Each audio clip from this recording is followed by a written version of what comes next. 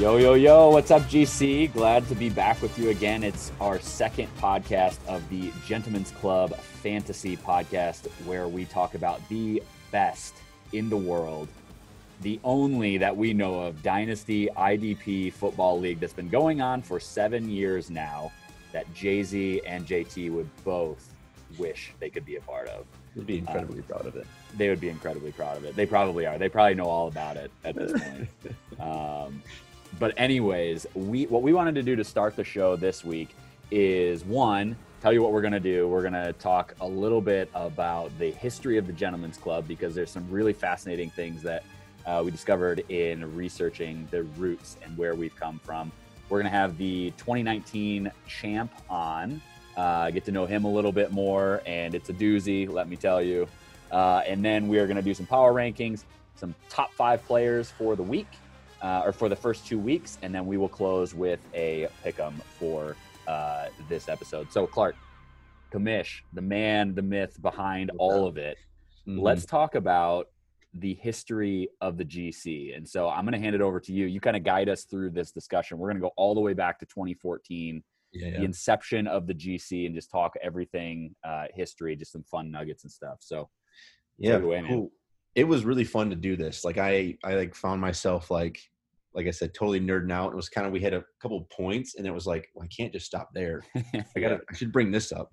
Yeah. We should talk about this. And so basically we went to 2014. We started with the original draft was 35 rounds, and it was almost done as if you were picking a year to like a yearly draft, right? It was like you were picking for that. You're no rookies. You could pick rookies, but it really felt like just a normal fantasy football draft, except you were picking defensive players, which at the time it was just a total crapshoot of what that even meant. Yeah. Like I'm pretty sure, like, we were picking the best named cornerbacks and the best named defensive ends, thinking, well, they're really good in real life, so they'll be really good in fantasy. And that's what I think we said when we were researching this just through text. It was like, man, looking back at our first drafts, knowing what we know now, like, would have done things totally differently. Totally would have. I mean, yeah. So let's start here. So there's 8 teams when we started. The original 8 teams. There was Jeremy White, Pablo Ciscomani, who's in the league now, Joe Williams, who's still in the league, Zach Boudry, who's no longer in the league, yourself and me, Jordan Hall, who's no longer in the league, and then Bradley Van Camp, who's still in the league. So 8. So I went back. We looked at the first round. So these are the first 8 players. These are our foundational pieces to these original teams. Now, granted, even if like Jordan Hall's not in the league anymore, his team is now owned by like Joe Pedersen. So This is the guy who started this team. Same thing with like Zach Boudry. His team was handed over to Mark Molinex, who then handed over to Jake Fife. That's a whole story of that. Pablo actually left, had a person take over his league, and Pablo came back into the league and took over for Jeremy. It wasn't the same team he took over again, though. No, right? because Tyler Broad expanded and then took over Pablo's, and Casey Thompson came in and took over the team that Tyler Broad drafted. That's right. So we'll talk a little bit more expansion later, but original 8, the number 1 pick in the GC was at the time Buffalo running back LaShawn McCoy by Huge Ass Construction or Jeremy White. Again, one of the things we talked about is drafting differently. The dude was 28, I think, when he was drafted. Yes. As a running back, Exactly. So we started with LaShawn. So pick 2 was Pablo. Pablo took Jamal Charles. So that was the second. How that worked out. And I don't think he lasted much longer. I think he did 2 years, and then his knee got wrecked, and then Spencer Ware took over. Yep, that was a whole mess. Yep, and then Damian Williams came in for him afterwards. Yep. Yeah, it's crazy. And then you went down to Joe Williams with the 3rd pick, took Matt Forte, Chicago Bears. Also like 27 or 28 at the time. Yep. I think I know what he was trying to do with this pick, but pick 4 was Zach Boudry, the cornerstone. And this just kind of sets the tone for knowing that Boudry's team went to Boudry, to Molinex, to Fife. Their cornerstone piece was none other than Green Bay running back Eddie Lacy. Oh, yeah. Who ate more Big Macs than he ran 3 yards. Well, I think Eddie Lacy, if I remember right, had a really big year the year before, though. Like, had Yeah, finally seemed to get his stuff together and what looked fairly promising until he came into training camp that year. and that's like that is just this team, Yeah. right? That is like, especially when you look at like Boudry, year one had the best record in our league. He was 10-3, Yeah. and then it just slowly like eroded from there. Yep. You were pick 5, Chris, and you took Adrian Peterson. Yep. Which Suspension year. get your switch. When it comes to the top 5, your pick makes the most sense. When it comes to like win now and like probably some years, like solid years left, that's what you would assume, right? Peterson, Mm-hmm. I think he had not had his 2,000 yard season yet, but was like, No, that was the year after he came back from the suspension. yeah. So you still had a monster year from him. You still had like, it was like the reality was that just made a lot of sense. Mm-hmm. I must have blacked out because I was pick 6 and I took Yeah. Jimmy Graham, Yeah. who at the time was the tight end that. for, I think, Seattle. Yeah, he coming was. off all his years from New Orleans. So it made sense he was the best tight end, but I'm trying to figure out why You drafted a tight end. I drafted a tight end to start. If I remember right, I think we were all in that room because I think we did it at the church you were at in Jenison at the time. We had like 6 of us in that room, and I think we all just were like, "What?" It makes no sense, especially when like I realized pick 7 was like Kelvin Johnson by Jordan. Mm-hmm. That, yeah, why not? He was at the time Megatron was the man. Didn't realize that he was going to retire early either. Yeah. You know, yeah, full of berry. And could have then seen it, yeah. And then Bradley with pick 8 took Marshawn Lynch, Mm-hmm. who was at, probably hitting the pinnacle of his career. Yeah, all of the players I think that we drafted, I think the biggest mindset that we didn't understand yet was longevity. I think we were all like, we've never done a dynasty league before, and we're drafting to win now because normally everything resets, right? Like that was, but now like we don't do that anymore because we draft rookies, and you're always thinking long term with rookies at that point, Well, it plays into what we talked about in the first episode with like this draft almost set the tone, for what I think a lot of guys drafted for. Like Matt Forte with Joe Williams was a really good fantasy running back. Yeah. He was also really old. Yep. Which just fits Joe's style. Joe, like we've talked about, currently just kind of plays in spite of the draft. Like there's not like a lot of thought that goes into it beforehand. Where like I see with like the Adrian Peterson pick on your end, or what I assume was Zach Boudry's decision, because Eddie Lacy was the youngest running back chosen in that group. Yeah. The draft can help you move forward. And so it's like, I think it has changed, especially we've added more teams. Mm-hmm. 12 teams is a fairly like sturdy league when it comes to the amount of teams. And so that has allowed, I think, for a lot more like parity in the league. Like even if we laugh of like, oh, I'm supposed to score 300 points this week. Like, but if you look at our records and our history, a lot of teams fall somewhere between 8-5 and 6-7. Yep. Like there was the majority of our leagues last year. Like I think the entire, was it Timberlake? I think was in the playoff race 6-7. Yeah, everyone was in the playoff race up until like the last week. And I think the one that won that division was 8-5, and I came in second, I think, in the Carter, and I was 8-5. Yep. Or maybe we had, I don't remember exactly what it was, but you were like 11-2 or something, and I was 8-5. Like everything's super close. Yeah, so it's like the league itself is a fairly competitive league because it's not like we have like 6 teams that always get in and then 6 teams that always suck. Like it really is, it fluctuates. Like I'm working on playoff wins. That's something I want to bring to the table eventually. Just see like, yes, there's teams that hasn't made it, but most teams have made the playoffs at some level or been right there. Yeah. That it's like, I mean, even we joke, but even, Fife's team at some level at one point was Team Boudry, who didn't ever win a championship, but was right there for 2 or 3 years. And then honestly, 2016, the year of Molinex, kind of imploded that roster. Yeah. But, Timberlake last year was Team Overhaul 8-5. Yep. Then there was Check My Balls, Rise from the Ashes, Team Van Camp, Bubba's Arn City Yinzers were all 6-7. Mm-hmm. and then team was 5-8. So they were within 3 games of the top from the last place. And I think Carter was a little bit different. You were 11-2. I was 8-5. Achterhoff was 8-5. Broad was 5-8. Mile High Club was 7-6.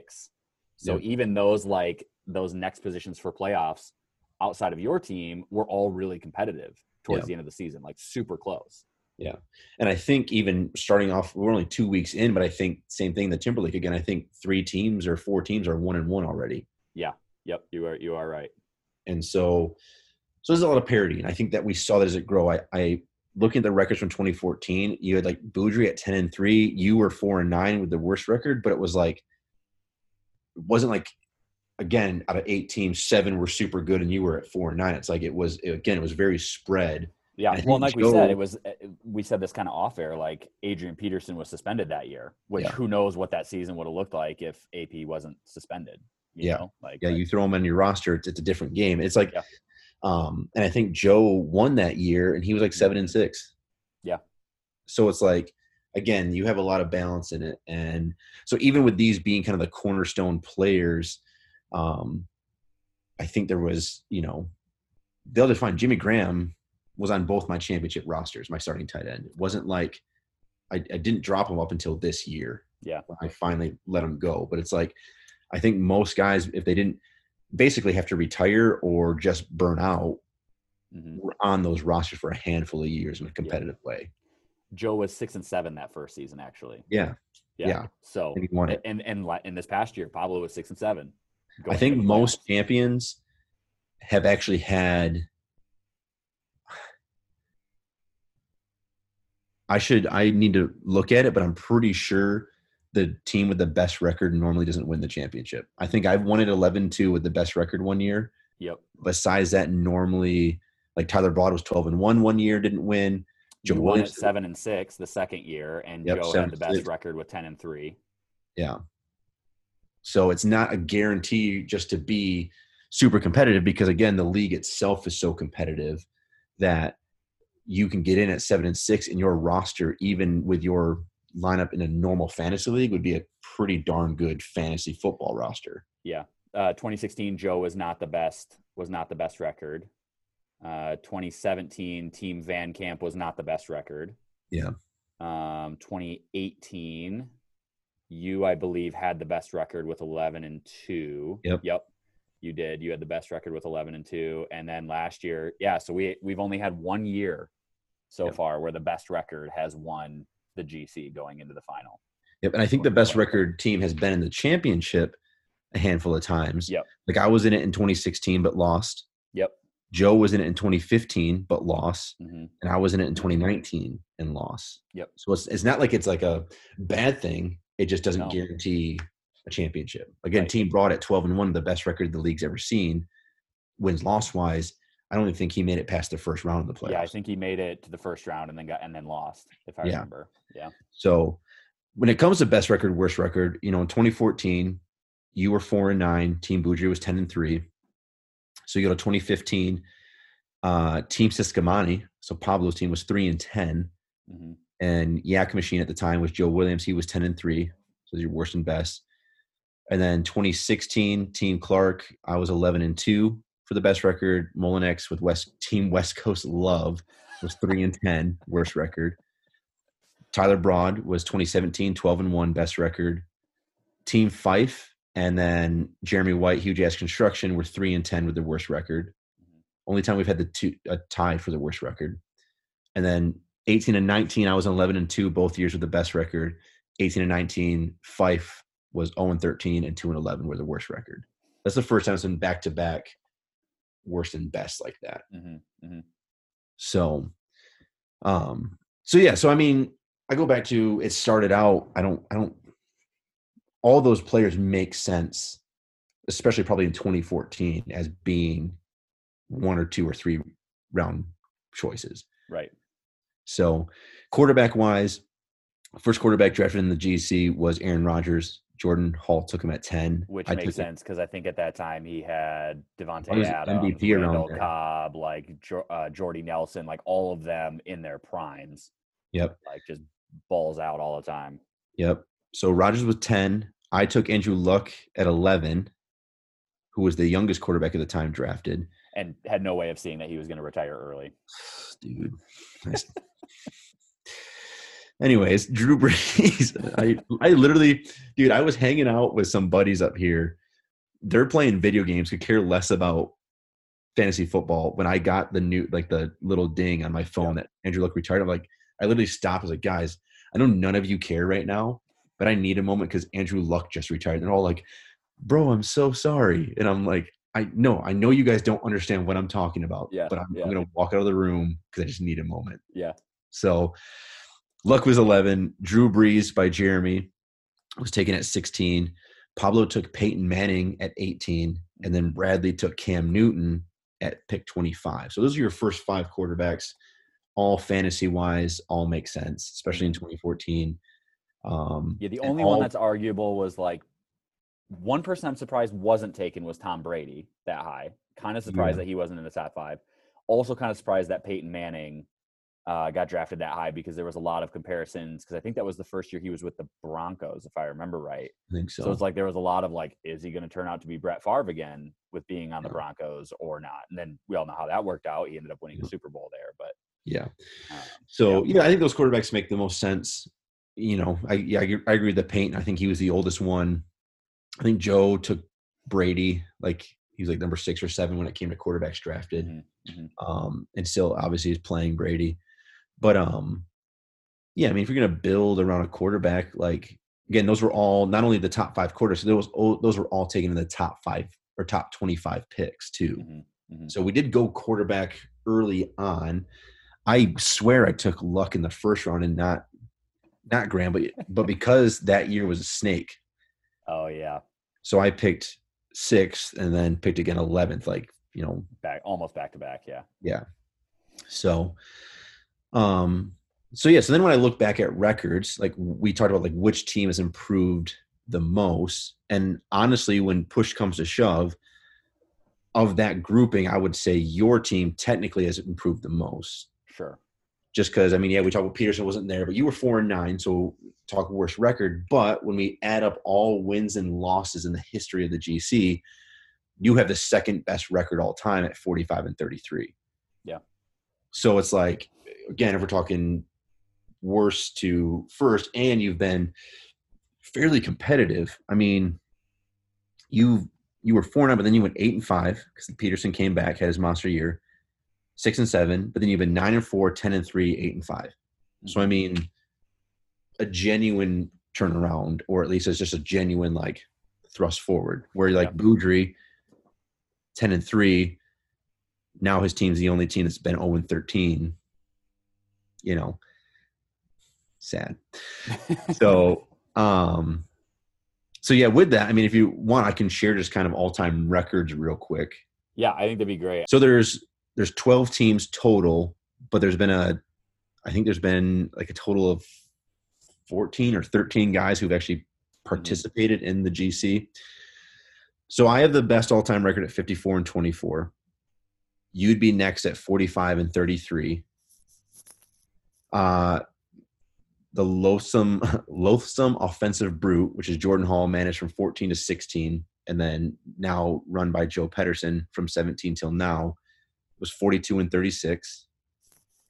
Team Bandcamp, 41-37 all time. Team Siscomani from 14-16, now owned by Team Broad, is 41-37 all time. You then have Joe Williams, is 40-38 all time. And then Jeremy White from 14-17, now owned by Siscomani with Pablo, is 36-42 all time. And then of the original 8 that I've listed off, you have Boudry from 14-15, Mullenix in 16, and now Fife from 17 on. They are 25-53. So the all-time of the original 8, that would be the worst record. And that's not including playoffs, right? That's just regular. None of that includes playoffs. That's just regular season wins. Which I think, again, like, I mean, the 2nd through, 6th at least, you could argue the 7th there too. Like I had 45 wins at the most, and then it was like, obviously 45, 42, 41, 41, 40.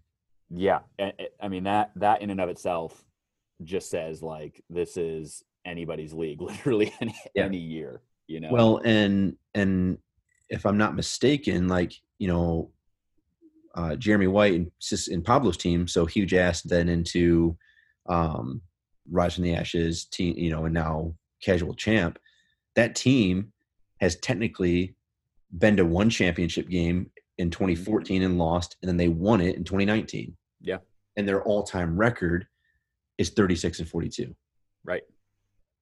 and they're 1-1 in the championship. So it's like not terrible. Yeah. So then we expanded to 10 teams in 2015.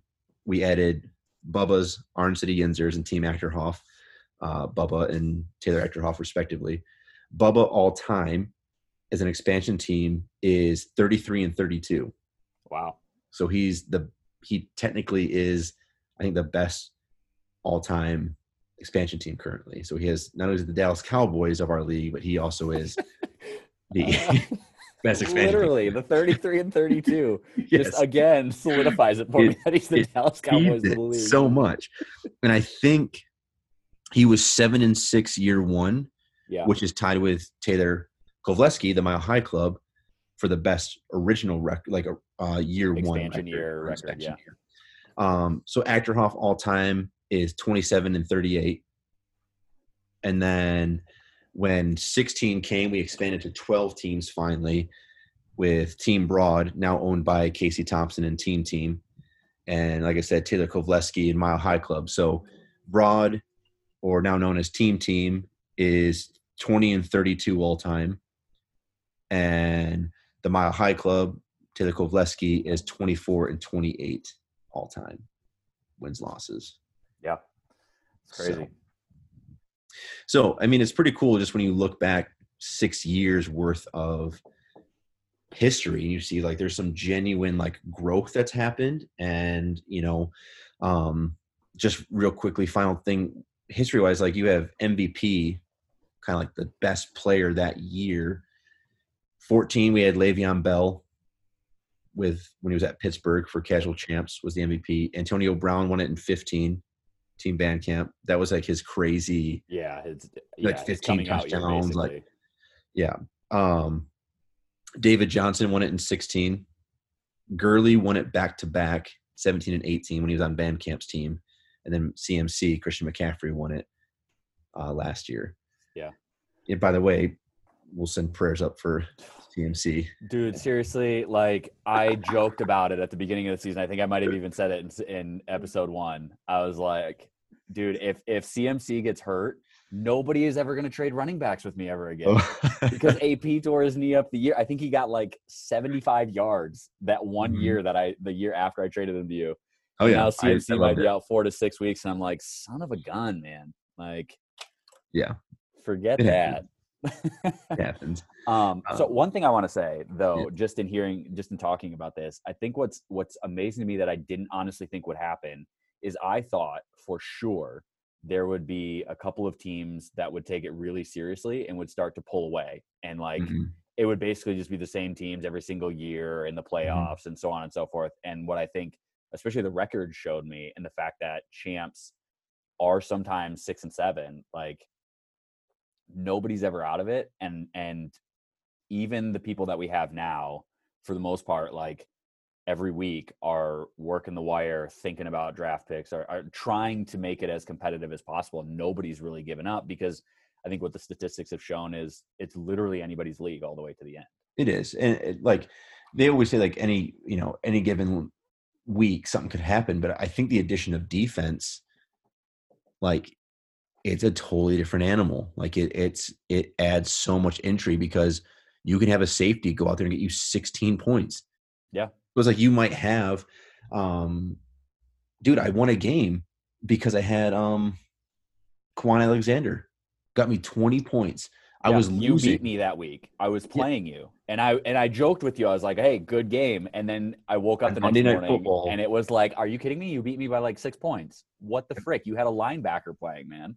Yep. And so it's just the craziness. Like, and I love it because we're at 12 teams now. In the history of the championship games, 6 teams have been represented.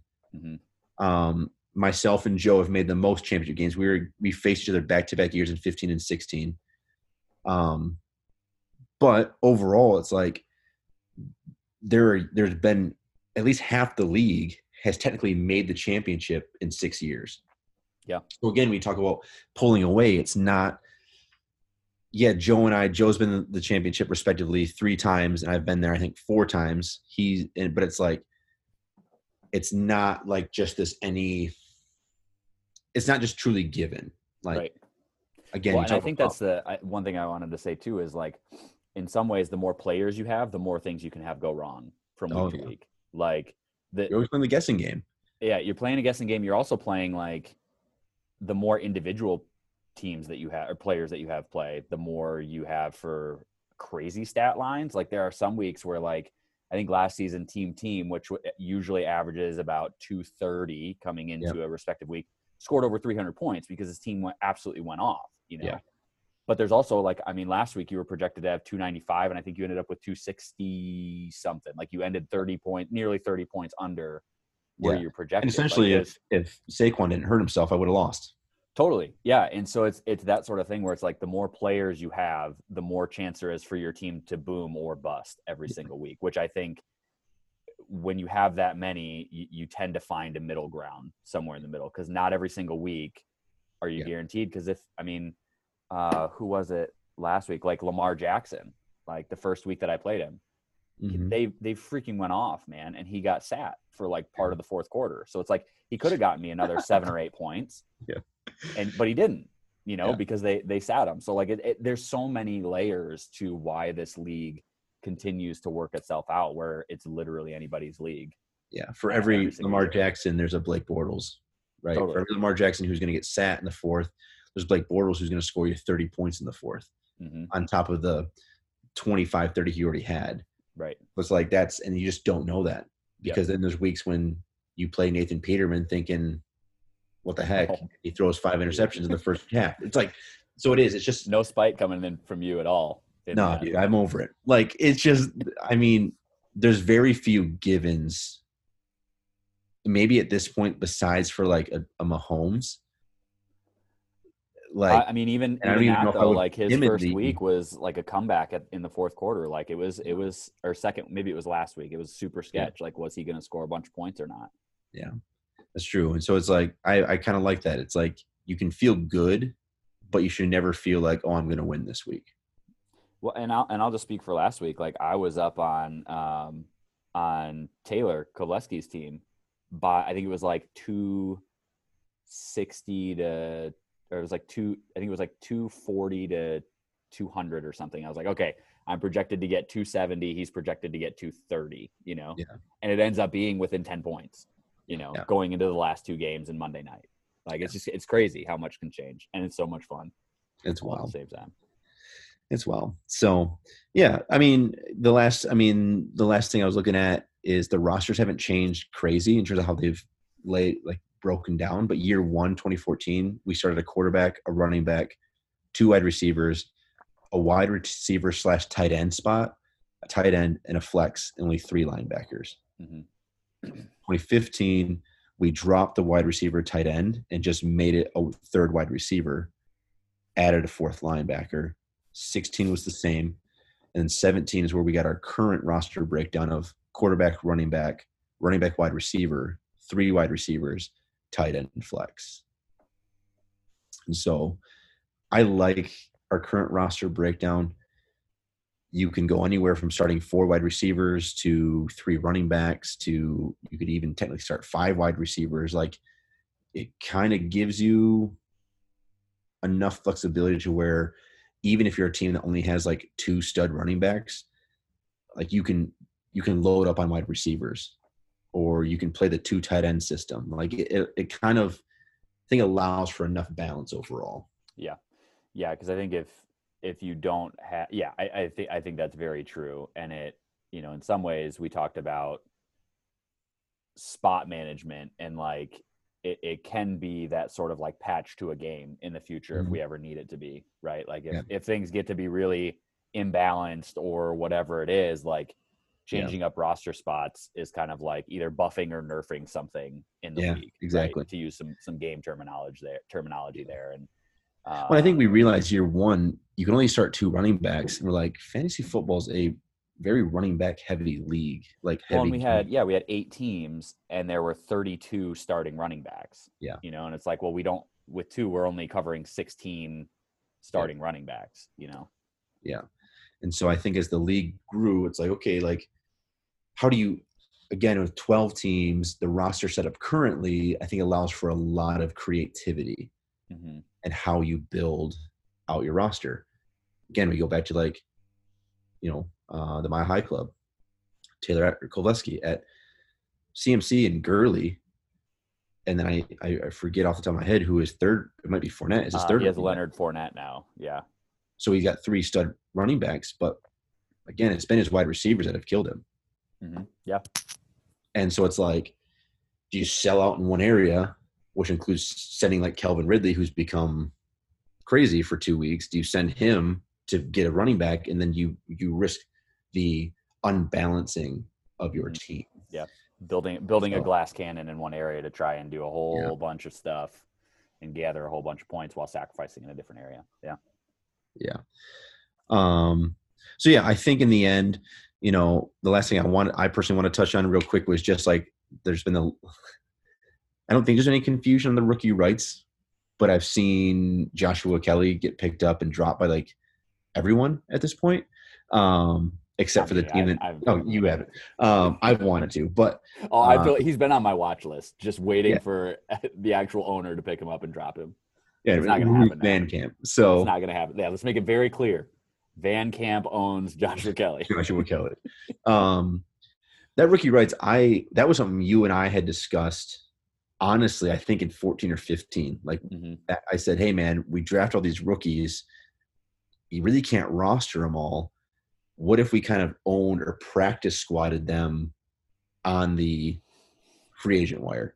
I think the only confusion with that was just currently what's happening. It's like, unless everyone's really up to date with what's going on, you just hop on and you say, well, that guy's killing it, and you sign him. And it's like, I think there's something too, if we play Dynasty, that's what we're actually doing. Like a guy might not hit until 2 or 3 years in the league. And how many times have we signed a guy? Dude, I had George Kittle on my roster. Dropped him because he was a rookie and I needed a starter and I needed a spot and he wasn't doing anything. And I think 5 games later and now 2 years later, he's the best. Vernon Davis might have still been there or something like that at that time with San Francisco. But it's like, if I could have kept him free agent, I don't think I drafted him. I'm just saying, like, but if he was a guy I had drafted, it's like, wow, just let him sit there. It's like Van Camp letting Joshua Kelly just sit there. He doesn't really need Kelly right now. Right. His roster's fine. But instead of that guy just kind of being this pointless 2 weeks in the league and now you lose your rights and that guy just gets taken, it's like, well, why did we even do the draft beyond 1 or 2 rounds? And so that's what that rule is. I think it plays into the fact. And then there's the keeper aspect with, if you have anywhere from 7 to 10 draft picks, you're probably sitting 5 to 6 of those guys all year. There's usually the 1 or 2 guys that you drafted because you didn't know anything. You just chose him, who's not even in the league anymore. It's like, yeah, I don't need him. So you can renounce the rights at the end of the year, but still being able to say, no, I still want to keep that guy on my list heading into the next year, I think allows for you to wait just a little bit longer, which I think is going to be beneficial. Yeah. Yeah, I think it's a fun thing. I think it'll take a little bit of time just to get used to because it's something completely new. But like anything, I think it'll become like putting on your favorite shirt after a while. Yeah, I think it's fun to know that they're there, that I can check up on them every once in a while. For sure. Yeah. For sure. So cool. Yeah, it's just fun. It's fun to see where the leagues come from. And great thing about the ESPN app is, or even the website itself, like you can go back and go to league, find history, and you can really go look at a majority of things all the way back, which is just a really fun piece, I think. Yeah, it's super fun. Yeah. All right. Well, we have Pablo Ciscomani joining us. He's known as currently as the Casual Champ, formerly known as rise from the ashes, and before that known as simply Team Siskamani. Pobs, you are also one of the original 8 of the GC. And currently the former or reigning champ of the GC. So wanted to say welcome and honor you with being the first guest on the Gentleman Club's podcast. How are you? Thank you. Honestly, doing well. Despite the 0-2 start, which I'm sure you guys are going to want to talk about later on in this podcast. I forgot I didn't even write that down. I have high hopes for my team. Honestly, it's the rocky start has been mostly due to management and unreturned loyalty to Drew Brees and just believing the hype of Nyheim Hines. And I missed his best game, so I'm never going to start him again. So if you take a close look at my lineup, Russ Wilson is there, and Nyheim Hines is nowhere near my roster. Dude, your team is totally like, what have you done for me lately? Yeah, I mean, it took me to the ship last year, so I trusted it to, do some good things this year.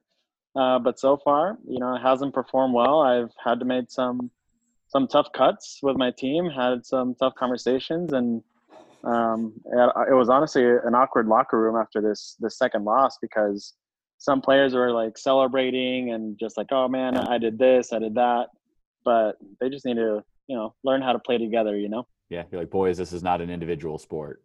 Mm-hmm. This is a team sport, regardless of it being fantasy or not. Exactly. So despite the 0-2 loss, Pobs, what does it feel like to be the reigning champ at the very least? I saw we probably all saw that you got your trophy finally. Well, it's actually an awkward topic because I was actually over at Clark's house and I planned on taking the trophy home with me, and he seemed emotionally and like sexually attached to it for some reason. So I couldn't take it from him, and he used it as a bookend. So I mean, what's going to hold his books up if it wasn't the trophy? And I honestly forgot. So it is right out in the open for everyone to see, though.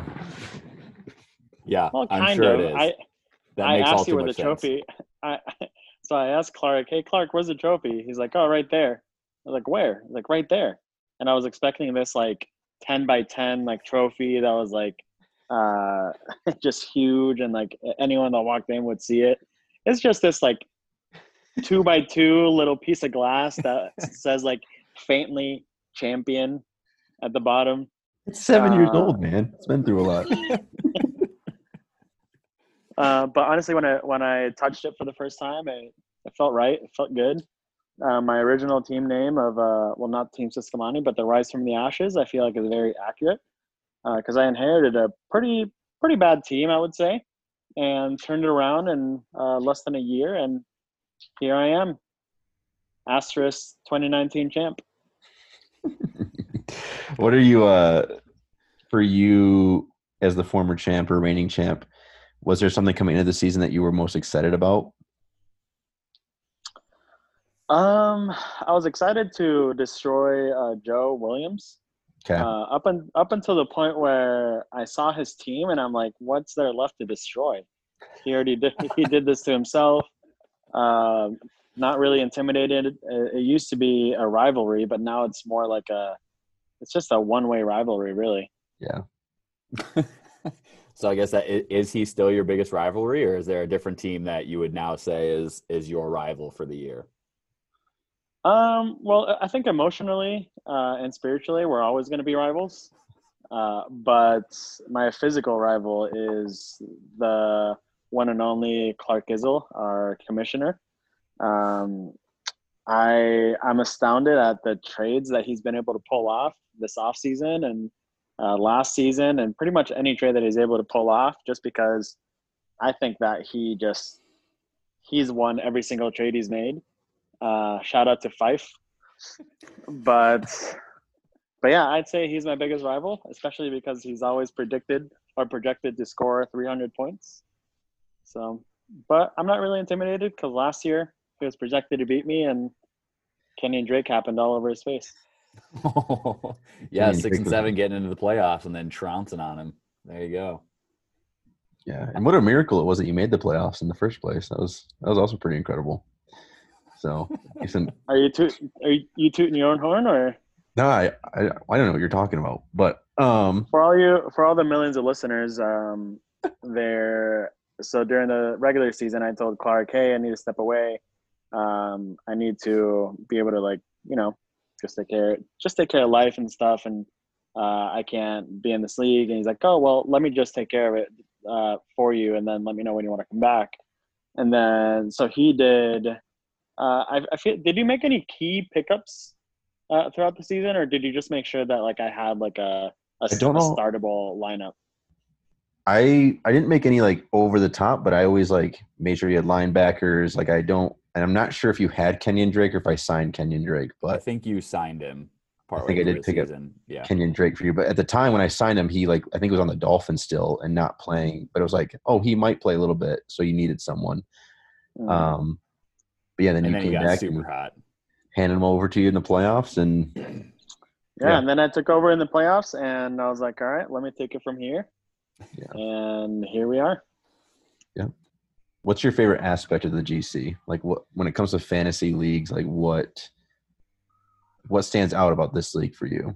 Because I know you are an avid fantasy football player, and what about the GC specifically do you like?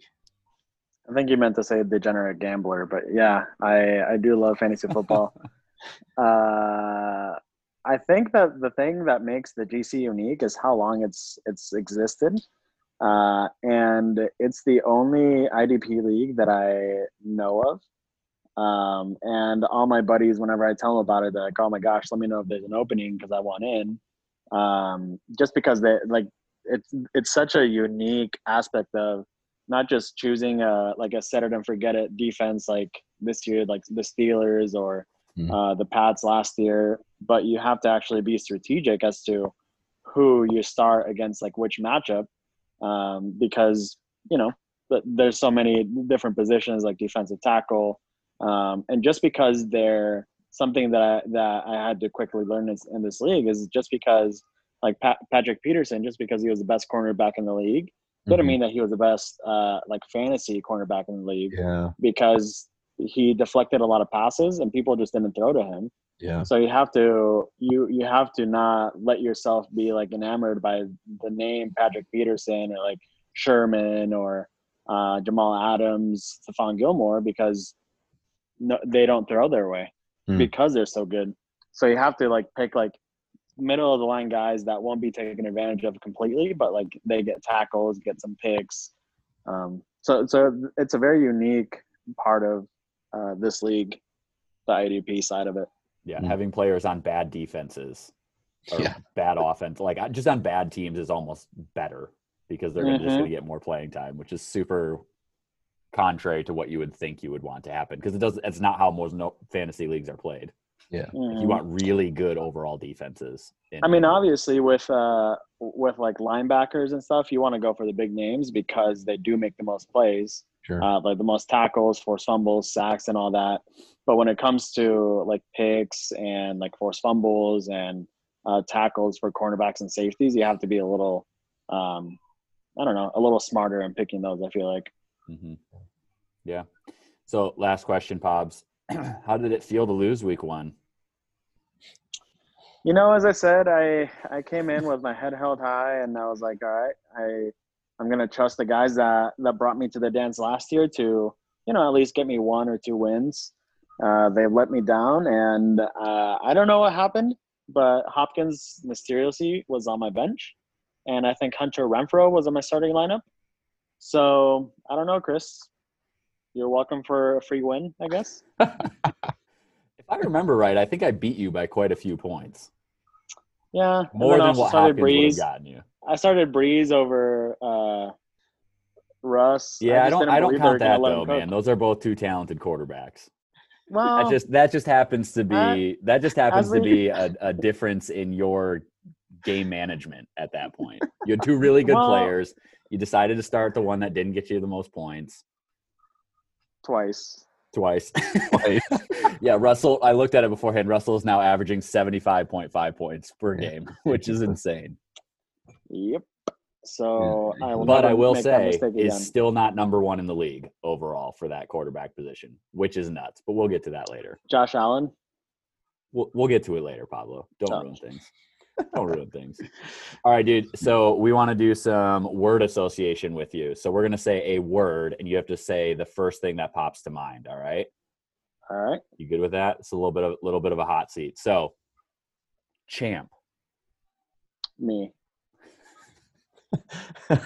Hopkins. Me. Breeze. Dead. Wilson. Starter. Asterisk. Questionable. Last one. Joe Williams. Worst fantasy manager in the world. Well, hopefully that Perfect. renews his sense of fantasy spirit to kick your booty now. Awesome. Yeah, it's we're happy to have you on. We're glad that you're the champ, as short-lived as it might be. Mm. But I we're don't glad know. to have- I don't know we're about glad to have you on. short-lived. 0-2 is gonna be hard to come back from, man. Well, rise from the ashes, baby. This might be seriously, what happens if Wilson just starts doing terrible now and Breeze shoots up? Like, that's just setting the course for your entire season. So if Breeze outscores Russell Wilson this year or this week, I will drop Drew Brees and Wow. just start Russell Wilson. Yo, I need a quarterback. Oh my You have god. Deshaun Watson. Yeah, everyone else got Oh hurt, wait, though. he doesn't have Hopkins. Weird. Yeah, he's got Oh my gosh. He's got he's got what's his name? Randall Cobb. So I'm not worried. All right, let's make a trade right now. What do you give me for Drew Brees? Let me get 5 second-round pick and I'll send it to you.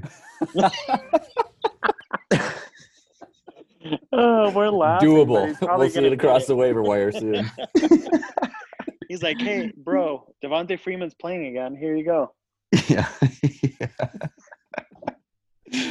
All right, Bob. Or so trade thanks for him hanging out, Wayne man. Gallman. Say, hey, Barkley's done for the year. Here's Wayne Gallman. Give me your next 5 years first round picks. I'll try it out. We'll see how it goes. All right, Clark.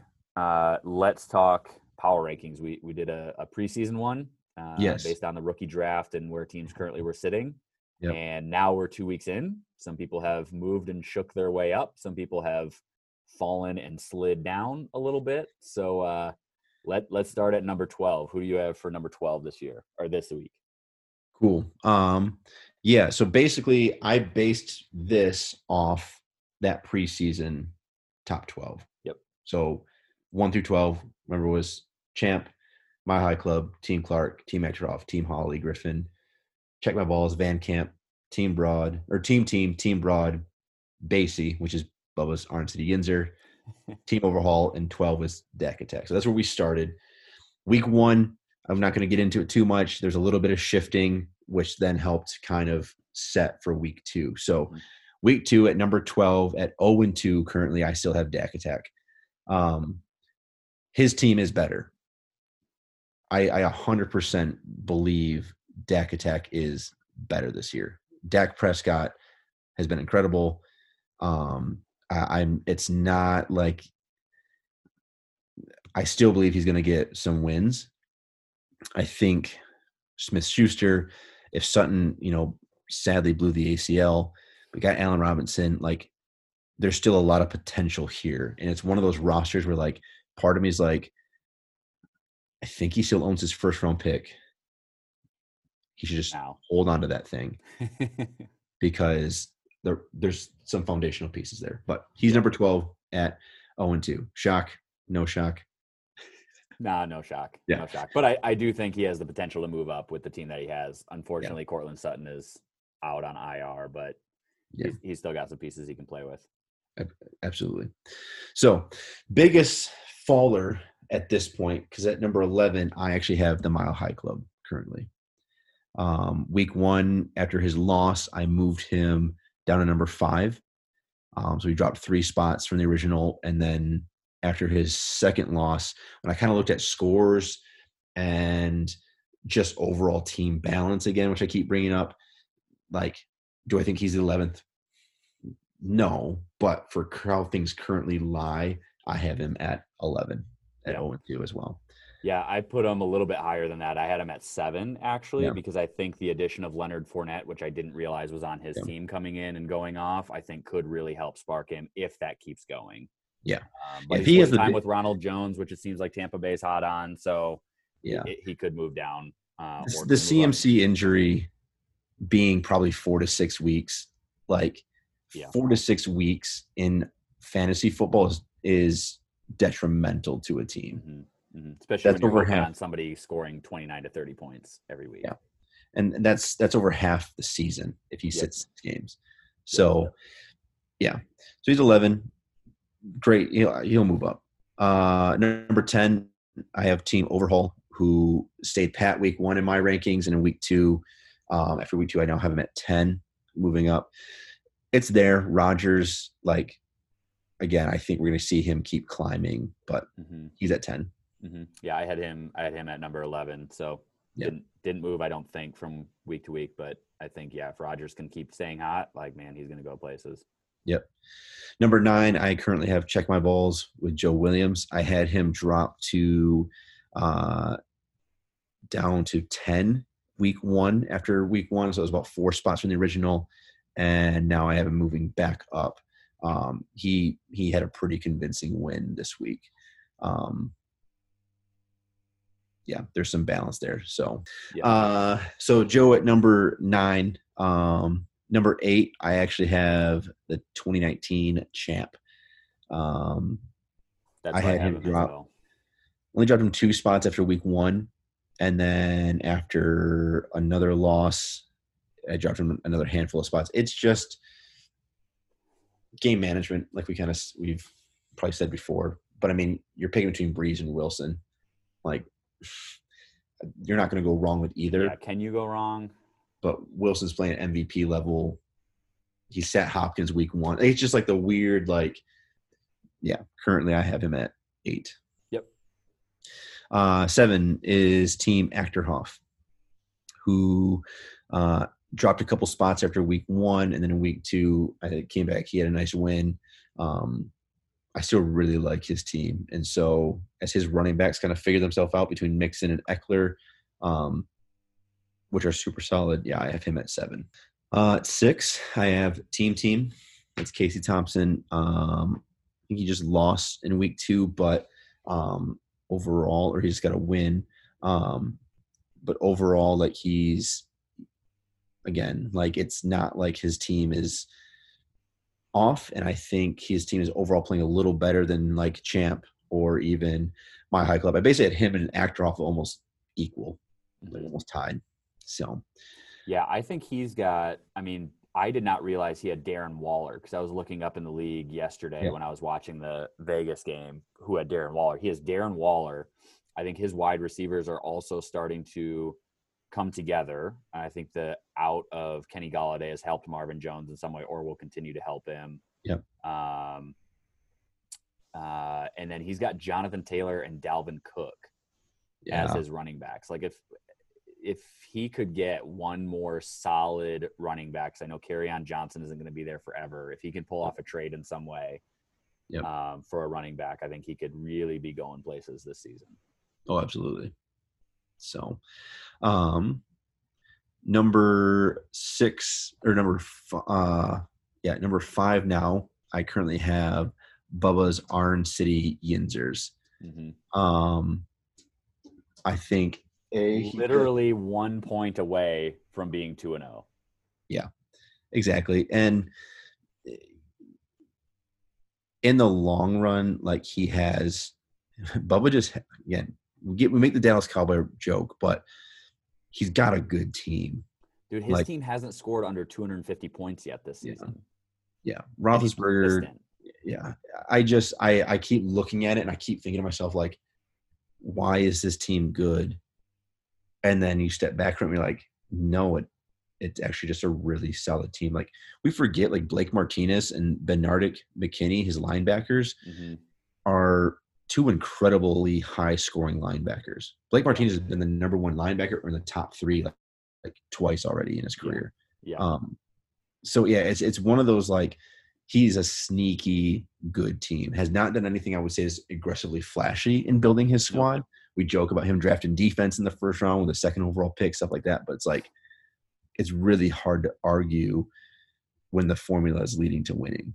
Well, and so one of the things I wrote down too was he lost, is it Monstert or Monstar? I don't know how to pronounce his name from the 49ers, but he got hurt at running back. And then he goes and picks up Frank Gore, who's like friggin' father time himself, and just goes off that week, right? So he's got that waiver wire pickup.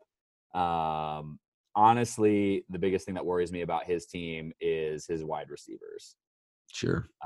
If I'm being honest, because Larry Fitzgerald's getting a little bit older.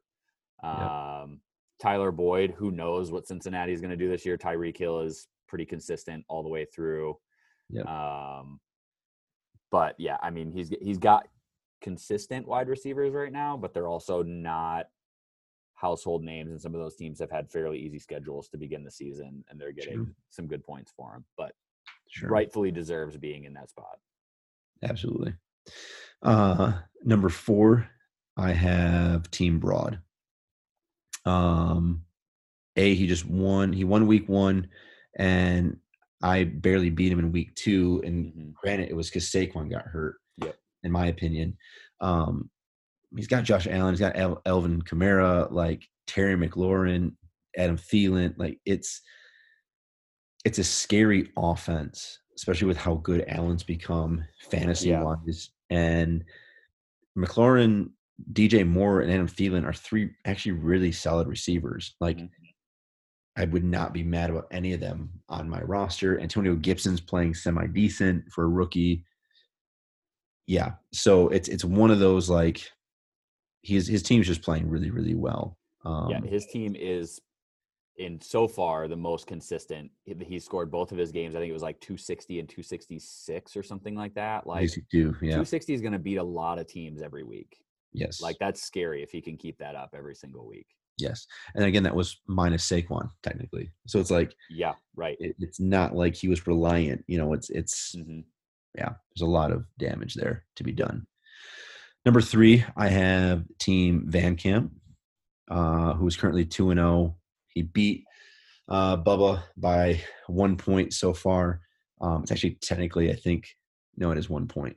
But I like Van Camp's team. I mean, Newton is playing great fantasy football, which is just good for football in general. Aaron Jones has been incredible again. So glad the Packers. Well, they played the Lions last week, so yeah, okay. I'm just glad the Packers decided to like pick a running back and play him. Yeah, and he's been incredible last year. He's been super solid so far this year. I have him in other fantasy leagues. And I love it. Well, because they had like Ty Montgomery at one point, who was like a wide receiver, running back, or something like that. Williams. They were using everyone. Oh, who knew what they were going to do from week to week for a while? Yeah. Yeah. There's some injuries. Looks like Parker, Brown, and Adams are all questionable. That's why I said all of his wide receivers are questionable going into this week. But there's a lot of people that are always questionable, and then they end up putting up big numbers. So, yeah. Him getting Kirksey and Bush in the offseason, solid linebackers. He's really solidified that core. Yeah, I mean, it's just a good team. Like, his bench has a player here or there that can be really valuable. Like, it's just – he's still got Antonio Brown sticking around if he ever gets his head on straight. Like, yeah. Who knows, man? Yeah. He's probably trying to go back to school at Central Michigan still or something. Who knows? Oh my gosh. So, yeah, I'm a fan of Van Camp. Number 2, I actually have myself. Get out of here. You're just being humble. I've actually really straight up enjoyed how my team has played. I really didn't know what to expect. I'm being serious when I say this with Elliott and Henry and Jacobs, in the sense that it would make sense, like we've been saying, that they would just be studs. But the way fantasy football plays, like I just wait for the one to just be like, you know what? I'm going to rush it for only 50 yards this week because we're killing it, or that's just what the team game plan was. And so far, they've all 3 been workhorses, which has been awesome. But who knows if Ryan Fitzpatrick starts amping up, and if Corey Davis keeps still doing the same stuff he is in Tennessee, will Derrick Henry's workload go down? Who knows? Yep. I mean, I will say the thing that you said the first week was kind of you could very easily be a flash in the pan team, and so both weeks you were projected around 290. The first week, 30 points over. Second week, 20 points under. You know, so it's like you do have that little bit of a pendulum swing that you were talking about. Yeah, which is just heart-wrenching every single Sunday for me. Because it's like Julian Edelman has actually like his career day in real life. But none of his stats came until the second half. Like I'm watching the game being like, why is he throwing it to Rex Burkhead 40 times already and not Julian Edelman? Oh, and that was kind of the first week with Deshaun Watson too, like not gaining any of his points till the fourth quarter. Like I think he ended up with 47 points for you that week, but it was like, I think it was when we were talking, it was like he had like 15 going into halftime or something. I mean, it was nuts. Mark Andrews, unbelievable first week, 3 points this week. So it's just like it is. It's very much like, again,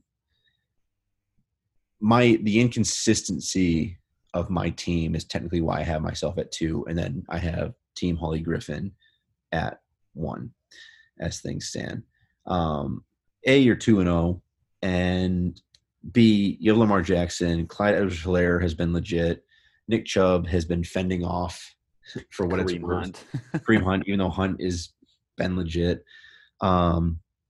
Ridley, I mean, that was so far looks like a steal of a trade. For now, we'll see if he can keep putting up. Like when we get to the top fives in a minute, it's really interesting the discrepancy between wide receivers. But we'll get to that. And then I like your linebackers. I mean, Kenneth Murray as a rookie has been legit. Zach Cunningham just tackles everybody. Same with Fred Warner. Like you have a good team. Like it's one of those. Yeah, you get to start Lamar Jackson, but honestly, starting Daniel Jones isn't terrible. You kept Matt Ryan, who's been legit fantasy wise. Like, yeah. So, in my opinion, you've just been a little more consistent, even if your games have been a little closer.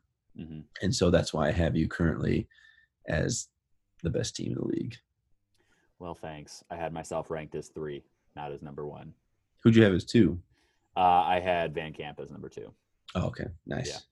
But I had that just because he has scored more points than me. He's got a little bit, I mean, in top fives, you'll see this. He's got his top players are a little bit better than mine. And his wide receivers have averaged a little bit more than my players have. My defense has really helped me in some weeks in ways that I don't know if defense is as reliable in some ways. But anyway, cool. That's splitting hairs at this point.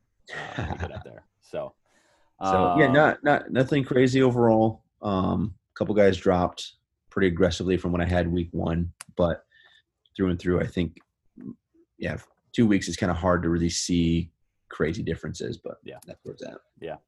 So here it is. We're going to move into our top 5s.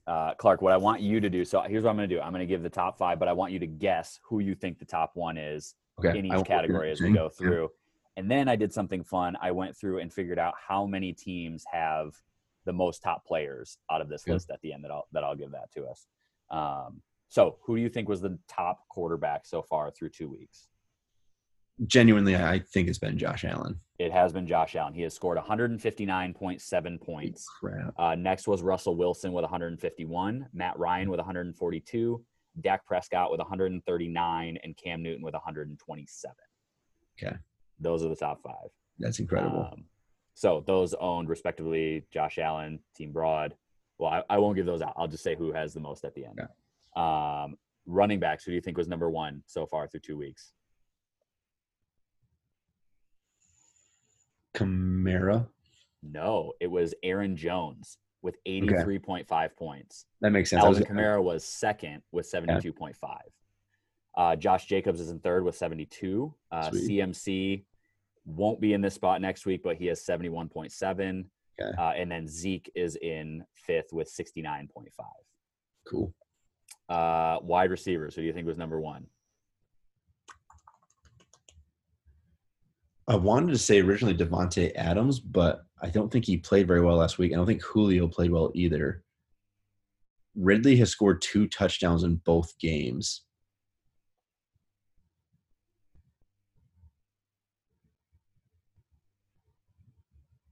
I'm going to say Devontae Adams. No, so Devontae Adams is fourth. Okay. Calvin Ridley is first with So 67. he is first. Oh DeAndre Hopkins is second with 50.5. 17 points difference between wide receivers. A full week's worth of a full week's worth, a week plus for some players. Yeah. Or after 2 weeks. So when you said it was a steal of a, so this is why I think it was a steal of a pick or a steal of a trade that I didn't see coming. CMC has 71.7, and Calvin Ridley was a part of that draft or a part of that trade, and he has 67 as a wide receiver. Yeah, which is crazy. Incredible. Won't keep it up. Like, there's no way somebody can score 2 touchdowns and almost 100 yards every single game. But anyways, Calvin Ridley 67, DeAndre Hopkins 50.5, Stephon Diggs 48.5, Devontae Adams 47.5, and Robbie Stinkin' Anderson with 44.2. He's done exactly what you said, though. He had like that random 75-yard touchdown. Yep. That's why I picked him up, and I dropped him 1 year because I was like, he is so inconsistent. But the first 2 weeks, he's been 22-point average. Crazy. Tight ends. Who do you think was number 1?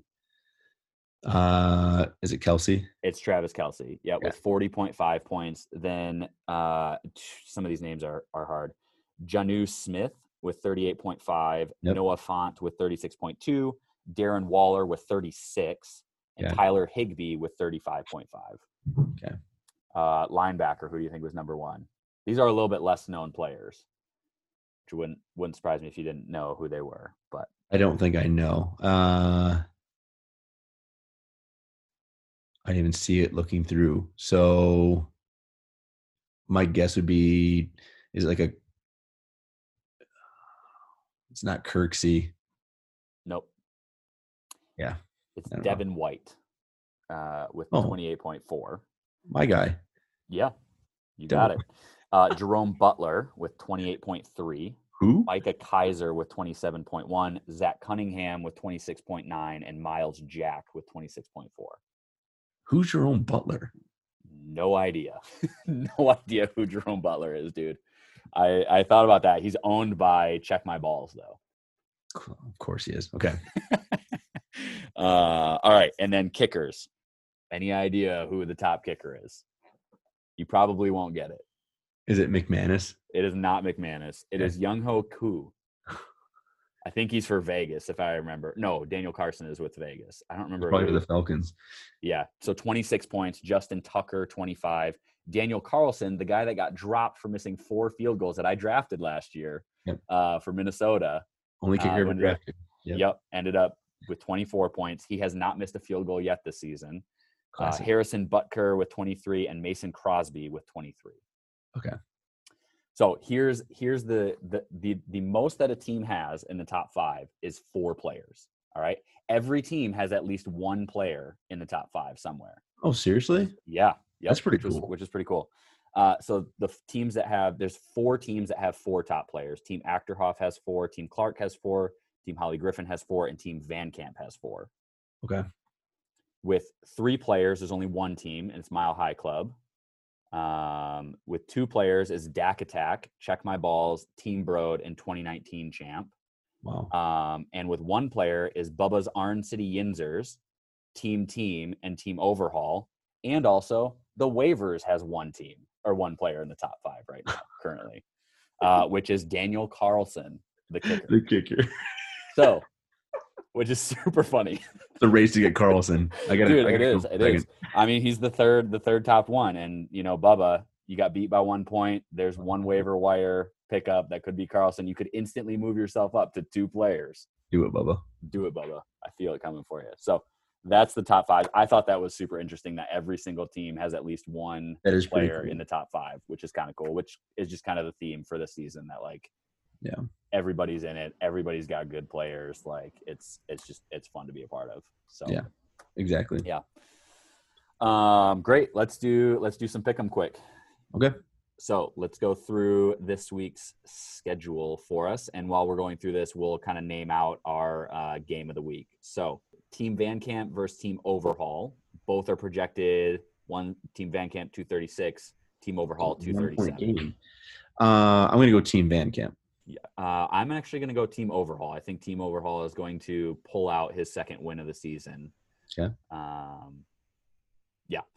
So check my balls in Bubba's Arn City Yinzers. Bubba's team is projected 243, and check my balls is 227. I'm going to take the projection with Basie. Yep, I am as well. He's proved that he scored over 250 points with starting under a projected total. I think he's going to continue that. Yep. Team versus Dak Attack. Team is 245, and Dak Attack is 189. Yeah, I think Dak Attack needs to mess with his roster a little bit, but Yep. Currently it's man, I'm on the team bandwagon, so I'm going to go there. I don't think I am as well. Yep. Team Broad and 2019 champ. Currently, champ is 260. Broad is 230. I think champ takes one more L before he gets on the winning side. I'm going to go Team Broad. I think champ is going to win. I think his adjustments to his roster are going to pay off for him this week. Okay. Next is Team Clark versus Mile High Club. Clark is 292. Mile High Club is 236. As long as people say healthy, I'll take myself. Yeah, I'm going to take you as well because CMC is hurt, and I don't know if his team is going to recover for that for a few weeks. But I think he'll still score a healthy amount of points. Even with CMC out, he's still 236. So then the next one is my game of the week this week is Team Holly Griffin versus Team Achterhoff. Yep. 258 for Achterhoff, 252 for Holly Griffin. This would actually fall probably into the category of game of the week for me as well. Mm-hmm. I think it's going to be actually closer than the Vankamp and Overhaul one. Mm-hmm. But you got Lamar, you got Stafford. Who are you picking? I am actually picking I'm looking at his team again. I think I'm going to pick myself. Okay, I'll take Achterhoff then, just to split the difference. Like I think his teams are great. I think his teams are playing really weak teams this week, which I think will provide that some of them might not play the entire game. Sure. Like only one of his offensive players is playing a team that's under 13th in an opponent ranked position. Yeah. So that doesn't bode well unless somehow those teams pull it out.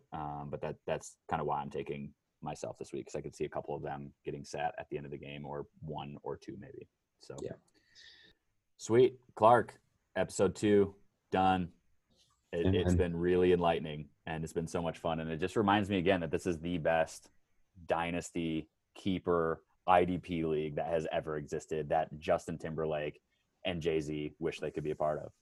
I just think they'd be honored. I'm running out of pictures of them together, but I think they would be honored. Yeah, so we gotta start. I love this episode, and it's just fun to jump back and like I said, really look at where this league has come, and hopefully there's a slight glimpse into where it could go. And but well, good luck, everyone. Good luck. Week 3 coming at you. Sweet. Later.